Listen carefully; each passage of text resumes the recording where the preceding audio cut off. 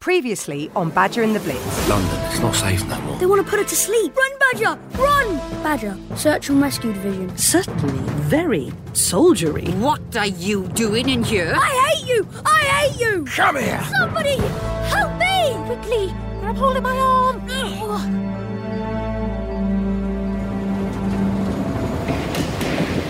Jack flops back on the seat and catches his breath. Thanks. Oh, it's okay. Thought you were gone there for a minute, love. Me too. Who do you think you are? Charlie Chaplin? Charlie Chaplin was a comic actor from a long time ago who was known for performing crazy stunts. You can find clips of him on YouTube. Where are you off to in a hurry like that? London. Not sure I like the look of the man that was after you. He's not a very nice bloke. Well, you're safe now. I'm Lily. Jack. And these are my friends, Rachel and Emily. Hello. Nice to meet you. We're going to London too, see? With the Red Cross. Why are you going? Jack rummages in his pocket and pulls out Badger's photo. Ain't she a pretty one? She your sweetheart? She's my best friend. So, you on the run then? Yeah, I guess I am. Well, we want to hear all about your adventures, don't we, girls? Oh, absolutely. Definitely. Well, I've had Badger 2 years now. My dad's a fireman and found her in a burned-out house. And with that, Jack tells Lily and her friends everything that's happened to him so far on his trip. About losing his mum, about the shooting game with Billy, and the photos of Elaine next door, about how Badger had been taken to be put to sleep, about Josie and Duchess Hamilton and the Wetheralls. And after telling his story, Jack falls into a deep sleep next to Lily. He finally feels safe.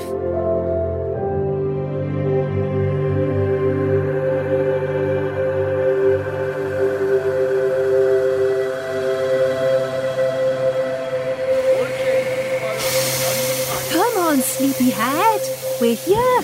Where's here? London, silly. Jack peers outside. The train has pulled into a large station with high brick walls and a glass roof. It's Paddington Station in London. You know where you're going? Ever the Joker, Jack does a silly salute. Yes, Captain. Cheeky. Don't make me get Mr. Wetherall. Give Badger a kiss from us. Oh, come here, give us a hug. I guess this is goodbye. If you need us, you know where to find us, okay? Goodbyes are never easy for Jack, but he's glad he's made some new friends. Bye. Extra. Read all about it, Churchill, the new Prime Minister.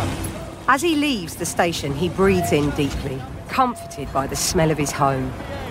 The street is busy and he's slightly bewildered by the trams and buses and cars that zip along the street.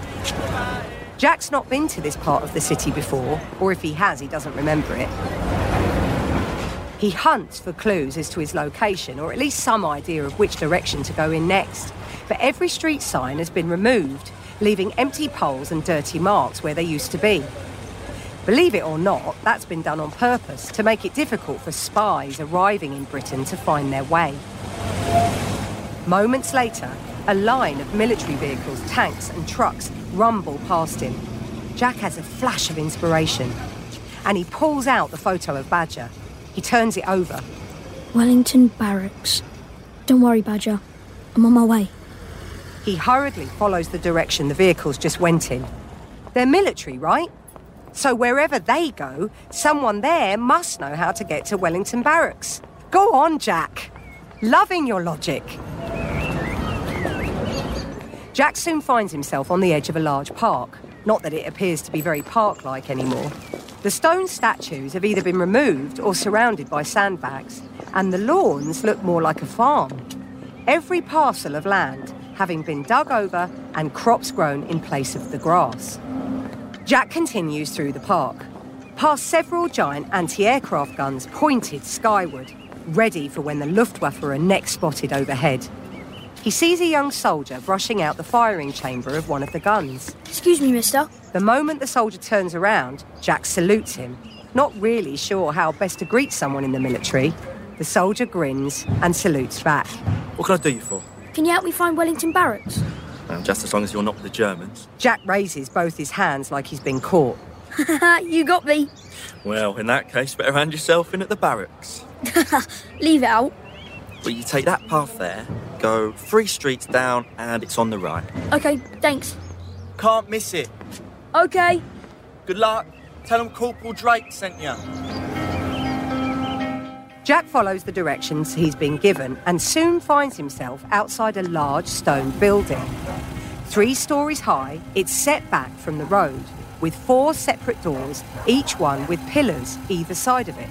It's surrounded by a wall of sandbags and barbed wire that's far too high for Jack to see over. Behind that, another wall of sandbags, set back to create a walkway between the two, which is patrolled by guards. A gate on one side briefly opens long enough for Jack to see a yard inside, where a number of dogs and their handlers are taking part in training exercises. This is it. Try as he might, he can't see any sign of Badger, and as the gate swings closed, he's out of ideas. Tired and hungry, he sits down on the curbside and takes out the photo of Badger. I miss you, Bill. But then... Best avoid Piccadilly. Bit of a mess that way. Report back at 1600 hours. Excuse me, is this 4th Division? Sure is. And 3rd and 5th as well, sir. Huh. Are you looking for someone in particular? Was your father here? Jack thrusts the photo of Badger towards him. Badger. Ah, Corporal Badger. She's my dog. Well, she's a fine recruit. Can pull for England, that one. Saved 2 nippers last week. So she's here? I'm sorry. No. You've missed her, I'm afraid. But I have to find her. Well, they're down the docks. Been gone all afternoon. Jerry's gave it a right hammering last night. Is it far? I'm sorry, son. Look, it isn't safe down there. I need her. Please. Look, now, there's no need to be upset. The officer puts his hand on Jack's shoulder and checks his watch. Let me see what I can do. He seemed nice. He goes away and makes a call. Fingers crossed he can help. As luck would have it, a relief crew's going out that way shortly. You can ride up front, but they're just dropping off. You can see her from a distance, but you can't stay. Okay. Well, I'll have my guts for garters. I promise. I just need to see her.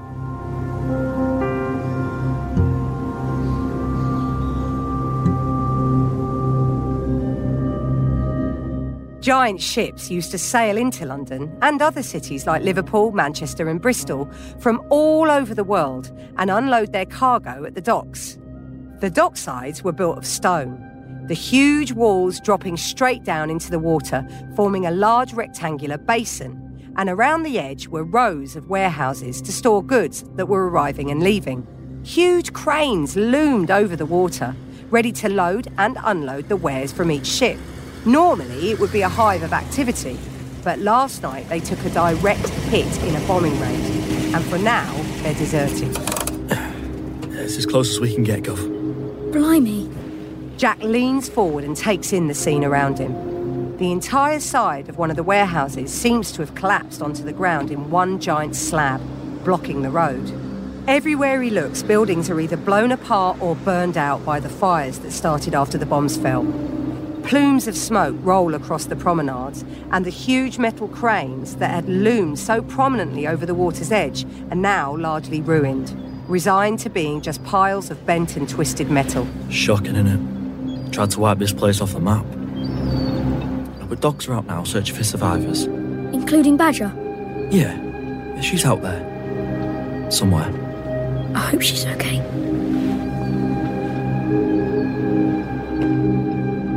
Badger and the Blitz is a Roxo production for fun kids, supported by the Audio Content Fund.